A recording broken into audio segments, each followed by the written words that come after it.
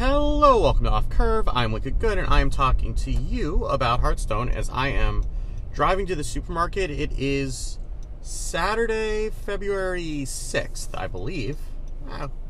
Time is meaningless. So I had a pretty good end of the month last month. I ended up picking up Token Druid. Ridiculous Hat recommended I try it to see if I could fit it into a lineup for THL that week, and it worked out pretty well for me, and I ended up climbing a good 1,500, 2,000 ranks inside top 1,000, which is not someplace that I am used to being. And then I got there on the Saturday before the month ended, and then just kind of stopped queuing because I'm not messing this up, and I would very much like to get the 11x, and I really would like to not mess this up, so I didn't play it all on Sunday. And then ended up getting the 11x, and I'm pretty happy to have done that, because the last time I've only gotten 11x once before, and it was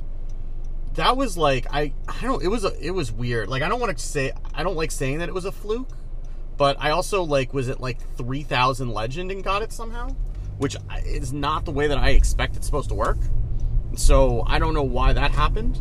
But this time I was 950 at the end of the month, which I'm really happy with finishing that high, right? It felt good to actually get a good finish for once. And then getting the 11x made the climb a lot easier. I ended up just kind of playing a bunch of random stuff until rank 5. Kind of ran into a wall because the first couple days is you're queuing. It's I don't get ladder anxiety very much anymore, but when I'm queuing and I'm running into people who I recognize, a lot, it's a little bit concerning. I've queued into Cydonia more than once. I queued into Fled, on the second day of the month, and it's again, I know that I'm a good enough player to at least be able to take a game from any of these folks here and there, but even then, it's still a little bit intimidating. But I kind of got myself up to Diamond 5. The first day of the month I streamed and I was playing Res Priest, and that just was not a good idea. And I kind of played more meta decks the second day, got myself up to Diamond 5, and then kind of hit the wall again. And then I found Mad at Arms in Discord had posted this Quest Warlock from Pheno. And I'm okay, this looks like jank, but I'm at a floor. So, what do I have to lose? I'm getting 2 stars a win. Let's try it. And then I went 10-6 and took it straight up to Legend. And it was in a day. And it was a lot of fun, actually. In the way that, some of the meta decks just, are not a lot of fun right now. This was actually a lot of fun. And I ended up beating, I forget if it was I think it was a Ramp Paladin who was my final boss. And I ended up getting, so it runs free admission with Ticketus and Envoy and just a bunch of demons, so you're always getting a discount off of whatever you hit off the free admission. So I'd gotten a Ticketus off the free admission, and I'd been able to philosophy it twice, and by the third Ticketus they conceded. And it was something, and I basically just gotten rid of the rest of the value in their deck, and they just didn't have anything left to do. I don't know that I would recommend it. It was definitely the kind of deck that I could play at 11x, and as long as I was getting a good win rate, I had 60% win rate will get me to Legend, but it got me to Legend very quickly given that I had the 11x. But it was fun, and if you're at a floor and you want to try it, I would not turn you away from it. I think with some refinement, it could actually be a legitimate deck. It's just there's a lot of stuff in the meta right now that makes it kind of hard. But yeah, so I'm there, and now I'm kind of trying to figure out what I want to do. As far as I do have a little bit of ladder anxiety because I don't want to lose ranks, but I also know if I don't queue, then I'm not going to get better. And this is an opportunity also to play against players at that rank, at that level. Which I don't want to waste, so I'm trying to figure out how to make the best of that time. But, I'm pretty happy with the way that things turned out this month. So, what I want to talk about this week is building a Conquest lineup and how to interpret stats that are for Conquest versus for ladder. This is something that obviously, like, I'm not playing in qualifiers right now. Maybe I should, I don't know, but I just, dedicating that much time in the weekend is tough. But I am doing all of the stats for the dashboard, which you can find at offcurve.com/masterstore. If you are playing in a qualifier or thinking about it, there is a wealth of knowledge or not knowledge, but information in that dashboard, if I do say so myself. I have been tweaking it fairly regularly, and kind of just trying to polish it up. And I'm not really making any huge renovations right now. I didn't really put a lot of time in it, quite honestly, before the qualifiers started, because I didn't know if qualifiers were going to start up again, so it wasn't really worth me putting a lot of time into. But I have been putting a lot of time into it recently, so you can go and see what's there. But I think that it's important to know that the stats that I'm doing for that dashboard are very different than what you're doing for what you would be using for ladder. And I think that it's important to look at what you can take from that to ladder or vice versa. And also kind of talk about, if you've never really built a Conquest lineup before, like what you should be thinking about if you are planning to get yourself into qualifiers. Because I think that it is a little bit different. Like, it's still Hearthstone, but the decks that you choose to bring and the card choices that you make do change a little bit. And if you try to take, and this is a conversation we've had as long as I've been doing the show, but if you do try to take ladder stats and apply them to Conquest or vice versa, you sometimes can get yourself into a trap, like without taking into account some of the assumptions that would make those environments a little bit different. So let's start with what makes those stats different, right? Because, like, if you look at the dashboard at pretty much any given time over the last week or so, week and a half that I've been collecting the data, you would see like Sylas OTK Warrior is like the best deck by win rate, and it's not close, right? And Sylas OTK Warrior is not a bad deck, but it's not necessarily the deck that I would try to ladder with. So, like, what's making that different, right? And then you'd see things like Resurrect Priest having a fairly high win rate in qualifiers when I tried that on ladder. It did not go well at all. And this is something that I needed to see if it was also good on ladder or not, which is why I did that. But it's kind of something that also it's worth keeping in mind, that those two environments change. So, like, why would Res Priest be a good Conquest deck but not a good ladder deck, right? So in general, right, like, the ban makes a really big difference in terms of what you're going to see. And even without the ban, like, the constellation of decks you're going to see in a qualifier is generally like a lot more condensed than what you're likely to run up against in ladder. And the other thing is that you're not going to have to beat the same deck more than once in a row, right? So, like, if you are going to have to beat it in successive qualifiers, but you wouldn't, or successive rounds rather, not successive qualifiers too. But you wouldn't necessarily you wouldn't see like a parade of weapon rogues, right? Like, that's not a thing that would happen. So, it's a matter of understanding, like, what makes a deck like that a viable pick. And a lot of it is reading the meta, and the meta changes, right? Because you are not just, like, a meta is never going to be more than 33% of whatever you're looking at, because you can't play the same deck more than once. So what'll happen in ladder is that you just need to be able to beat all comers, right? Like, you're going to queue against different people, it's best of one, and then you need to be able to beat them, and your deck needs to be good against whatever you're expecting to see. And there might be some matchups that you're willing to concede, right? But for the most part, like, those shouldn't be too much of the meta or whatever. In Conquest, you have a couple of different ways you can build a lineup. And one of them that's valid is just, especially in a best of 3 environment like the qualifiers are, is just deciding that you're just not going to let a certain deck win, right? So you may have, which is called hard targeting. So you may have a deck that is a good percentage of the meta. Let's say Enraged Warrior, right? Because almost every Conquest lineup right now has a Warrior in it. So you kind of need to have a plan for Warrior. So let's say, and I don't know how you're targeting Enraged Warrior necessarily, but let's just say that you are, right? So you may have a deck that loses to whatever else they have in their lineup, and you do not care, because as long as you can beat the Enraged Warrior twice, you win, right?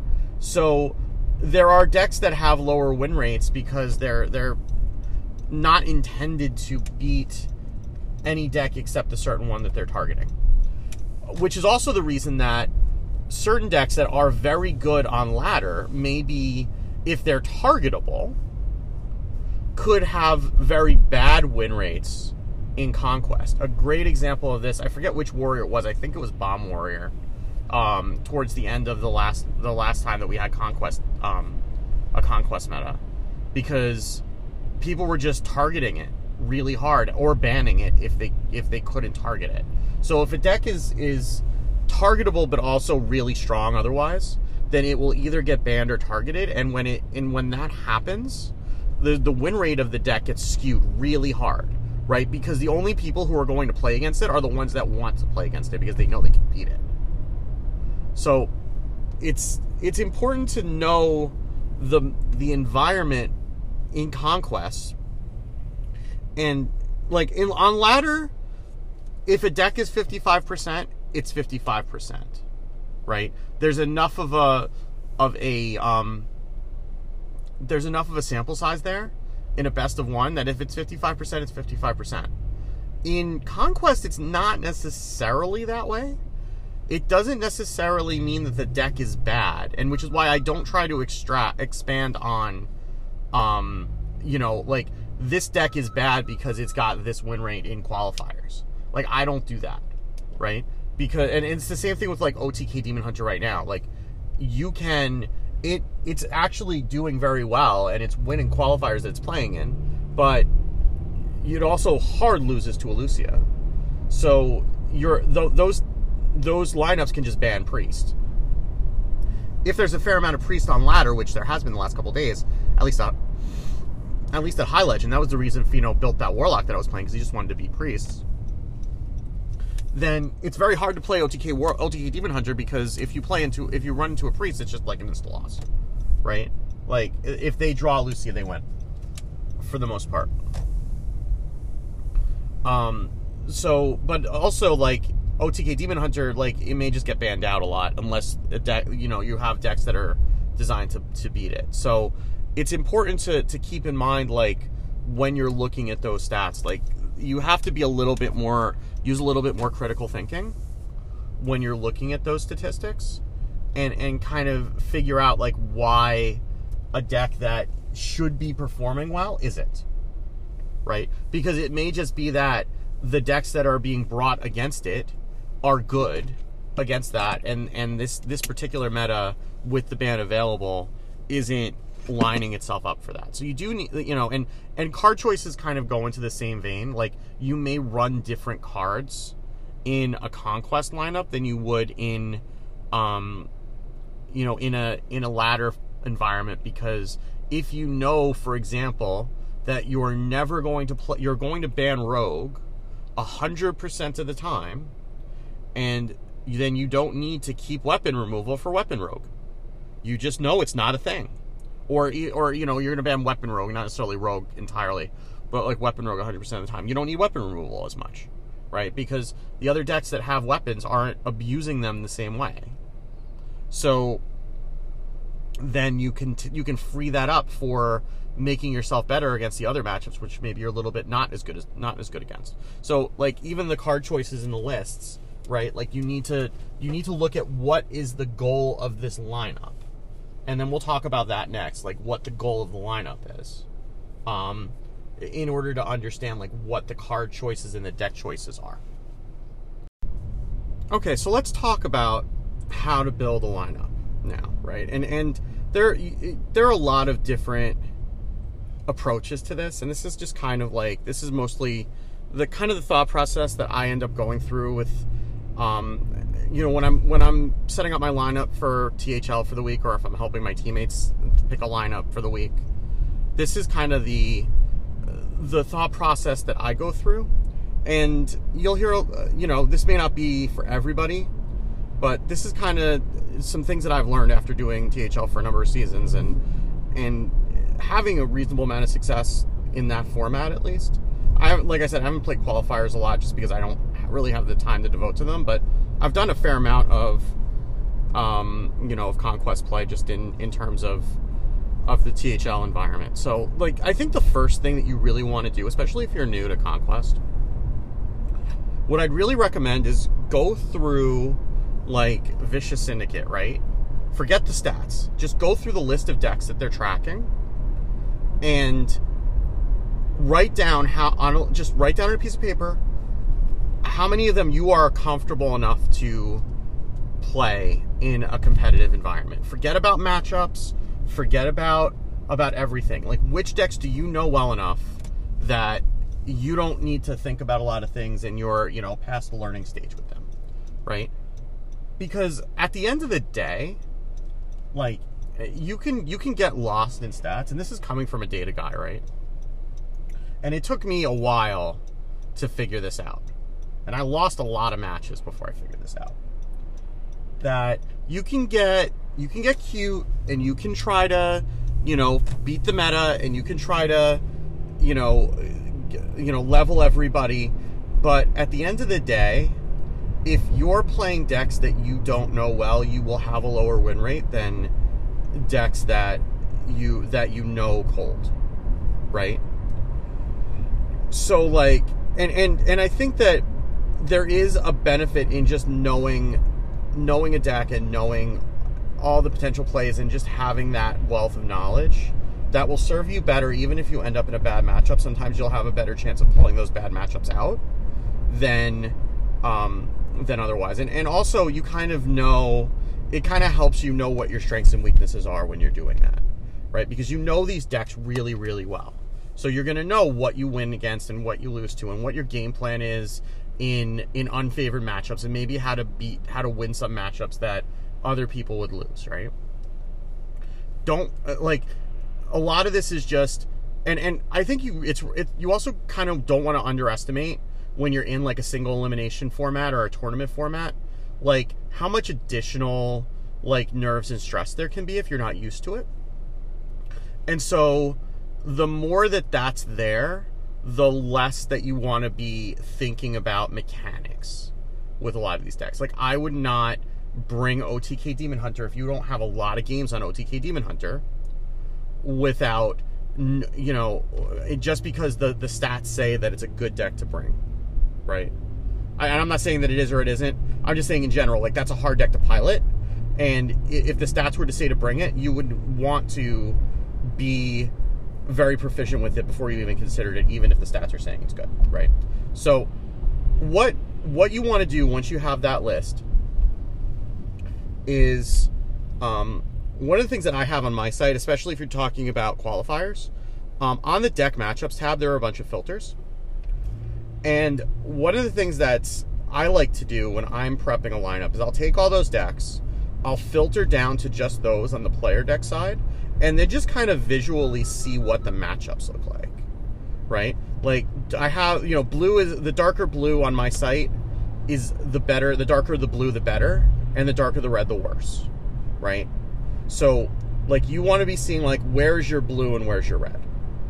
Obviously, mirrors are a thing, and then that kind of helps you figure out what your strategy should be, right? We'll get to the ban in a second, right? But, like, you want to know what your matchup spread looks like across the decks that you have available to bring to you. Because if you're just looking at the whole list, right, of all the decks that exist in the meta, then you can end up going down a bad path of bringing decks you're not comfortable with. This way, we're starting that conversation with what decks can I play, and then limiting it from there, and that might help you build a slightly different matchup, a slightly different lineup than like what's the quote unquote the best matchup against the meta, because you're building the best lineup for you. It doesn't matter what the best lineup is for the meta. It matters what's the best lineup that you can pilot, right? So once you have that down, and you can sometimes do things like, you know, maybe you want to throw out Shaman, right? Or, you know, there might be a couple classes that you're just not expecting to play against, and you don't really care what the matchups are. You know, if you just want to make the visual a little bit easier to read, but in general, right? Like, you want to see like where's the red and where's the blue, right? Where's the red is where you're going to start targeting your bans, right? So in general, you don't necessarily want to ban just because like one of your decks is bad against it. Like, you can deal with a bad matchup. Where you want to ban is when you're looking at one of the decks that is popular or that you're expecting to see, and there's red across the board for whatever strategy you're looking to play, right? That's a deck you want to ban, because you don't want to just give away a win to a particular deck, right? You don't want to start in the hole, especially a qualifier where it's best of 3. Like, you don't want to start that climb down a game, right? So you're generally going to want to ban whatever's red across the board, and then you look at what's left, right? And then this is when you start getting into what's the strategy that you want to take. Now, this is if you're doing like a good deck strategy, right? If the flip side is that if your decks are all like heavy blue against something that is expected to be very popular, again, the Enraged Warrior example that I had earlier, that's when you can start looking at a target strategy where you just bring all those decks and you don't, you can ban out accordingly based on feel or whatever, but the ban is in that case isn't as important as what am I trying to target. Now, it's very important that if you're doing this, that you want to make sure that you generally don't want to end up with a mirror if you can help it, though it's not the worst thing in the world, just because that's always going to be 50-50, right? So you don't want the match to come down to, well, I was able to target it except for the mirror and then lose to it. The other point is that you don't want it to be like, well, I can mostly target it, right? Because then they just ban one of your good decks against it, and then you're not targeting it anymore, especially, again, in best of 3, because they'll just play against the deck that's not as good, right? So you do need to think about what's going to happen when your opponent bans too, and what your opponent's likely ban in that scenario. Also, you really need to be sure that deck is prevalent, right? If you go in for a hard target strategy and your opponent doesn't have it, you're going to be in for a rough time. So this is generally only valid when there's a best deck in the meta, because you can't, and I don't even know if Enraged Warrior counts right now. Like, Enraged Warrior's in a lot of lineups, but it's not in every lineup. So it may be the kind of thing where you want to make sure that it's going to be almost an auto bring, so that you know that you're going to be able to target it. Because, again, when you can't do that, that's when things start to fall apart. So, and I mean, your ban in general, right, is going to determine your decks. Like, if you're trying to choose between two decks, like, the ban can help you break the tie. In that case, I don't think you want to necessarily stick to, a hard and fast ban rule, because you do want to be flexible based on what your opponent's bringing. And again, like, this is something that you can do with that deck matchups tab on the dashboard, again, at offcurve.com/masters tour. I don't remember if I mentioned that before or not. Where you can then do exactly the same thing, but now you're only putting in those 4 decks or 3 or 4 decks that are in your lineup versus the 3 or 4 decks in your opponent's lineup, and wherever you see the most red across the board, that's your ban, right? So you can you can use it that way to kind of be a little bit more flexible about what your ban is and make sure that you're banning correctly. Now, it's important, again, just like with deck selection, that you don't blindly follow the data, right? If you see that a deck is, like, if you're very skilled on a particular deck and there's a matchup that the data says is bad, but you know you can win it, trust yourself, right? Don't just blindly follow the data. Now, if the data reinforces your, feeling from having played the deck, absolutely go with it. But like, if you're looking at it and it's like, well, I know that my personal stats, I have a 55 to 60% win rate against this deck, but the stats say that it's 40%, then go with your gut, right? People may be banning it out or not able to ban it out when they should, or there could be some scenarios where people are just playing decks because they're quote unquote the best deck and they don't know how to play that matchup, but you do because you followed my advice from the beginning and you're only playing decks that you know how to play really well. So, everything is just an average. It's there to kind of help you formulate an approach and back up your approach. So if you know better than the data, trust yourself. And this is something that I learned, again, I had to learn early on when I was started on this THL team, and Zeroshio from Hero Power is on my team, and he is, how should we put this? Zeroshio is very creative. And he will generally play off meta decks. And I, at first, tried to use the data to try to convince him that, no, you should be playing this instead. And he would tell me, no, I got this.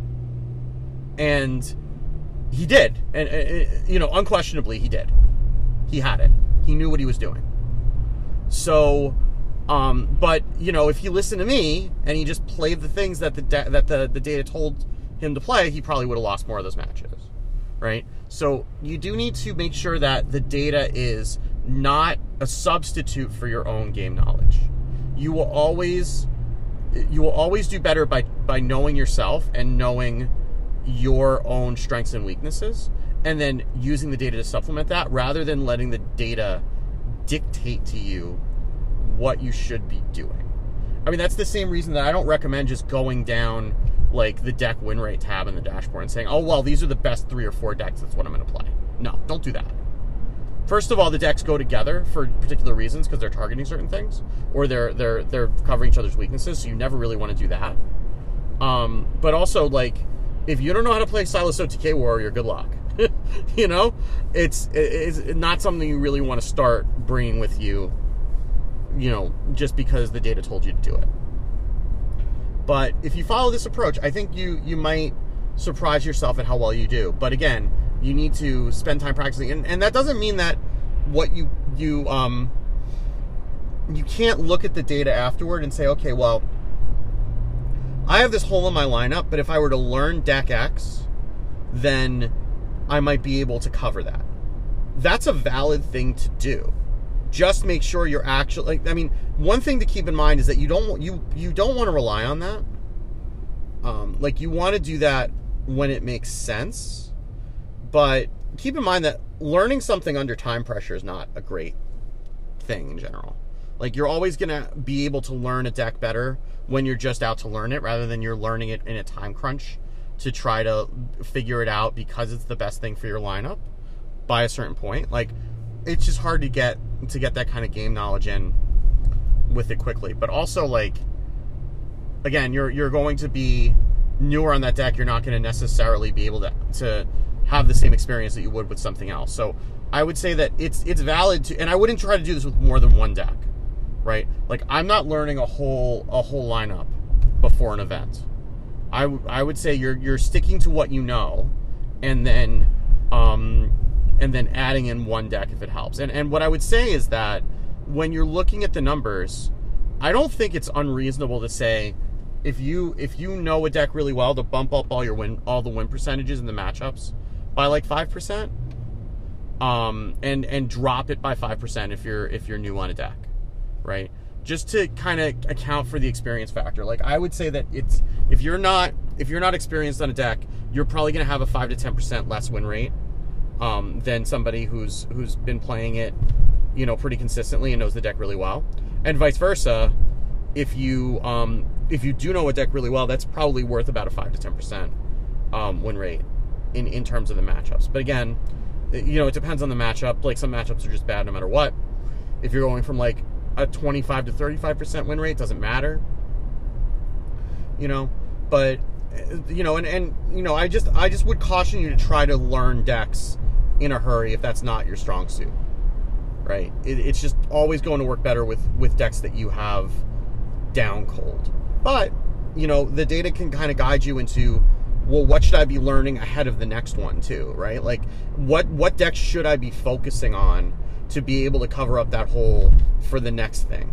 That's also a valid approach. Or if you're looking at it like after a week's concluded or whatever. Like, that's also a valid approach, and that's something else that you can do. So there's a lot of different things that you can look at there. But I would say that, you know, again, and I'm speaking as someone who plays with data for a living, both within this dashboard, but also in my day job, that you really do want to use the data as a supplement. Don't give yourself over to the data. Once you give yourself over to the data, I think that's where a lot of people fall, you know, kind of fall flat, and then they don't understand why, because they were doing whatever the best thing was. You need to do the best thing for you, not necessarily just the best thing. All right, so that's going to do it for me for this week. As always, you can find all the links for this episode and every episode at offcurve.com. You can follow the show's account at offcurve, which has it has announcements for when new episodes go live, as well as when I add new features to the dashboard, which is you can find at offcurve.com/masterstour. That's the one that I've mentioned a few times already in this episode. You can follow me on Twitter. I'm at WickedGood. That's where I post all those things, and then a whole bunch of other stuff. You can, if you're interested in watching me stream, I stream Monday nights at 8 p.m. Eastern and Thursday nights at 7 p.m. Eastern at twitch.tv/WickedGoodFM. That Thursday night might be changing soon. I can't really talk about it yet, but there may be something that's happening on Thursdays that's going to make me move that, and I'm trying to figure out when that's going to go. But for right now, it's Thursdays at 7 p.m. Eastern, and the Monday at 8 p.m. Eastern shouldn't be affected. You can also join the Discord, which is a lovely group of people who are kind and courteous and knowledgeable and handsome and beautiful and all those things at discord.offcurve.com. And yeah, that's about it. So if you're playing the qualifiers, good luck. If you're just trying to, you know, get to Legend or improve your game on ladder, good luck to you too, and be good to each other. We'll talk soon. Have a good one.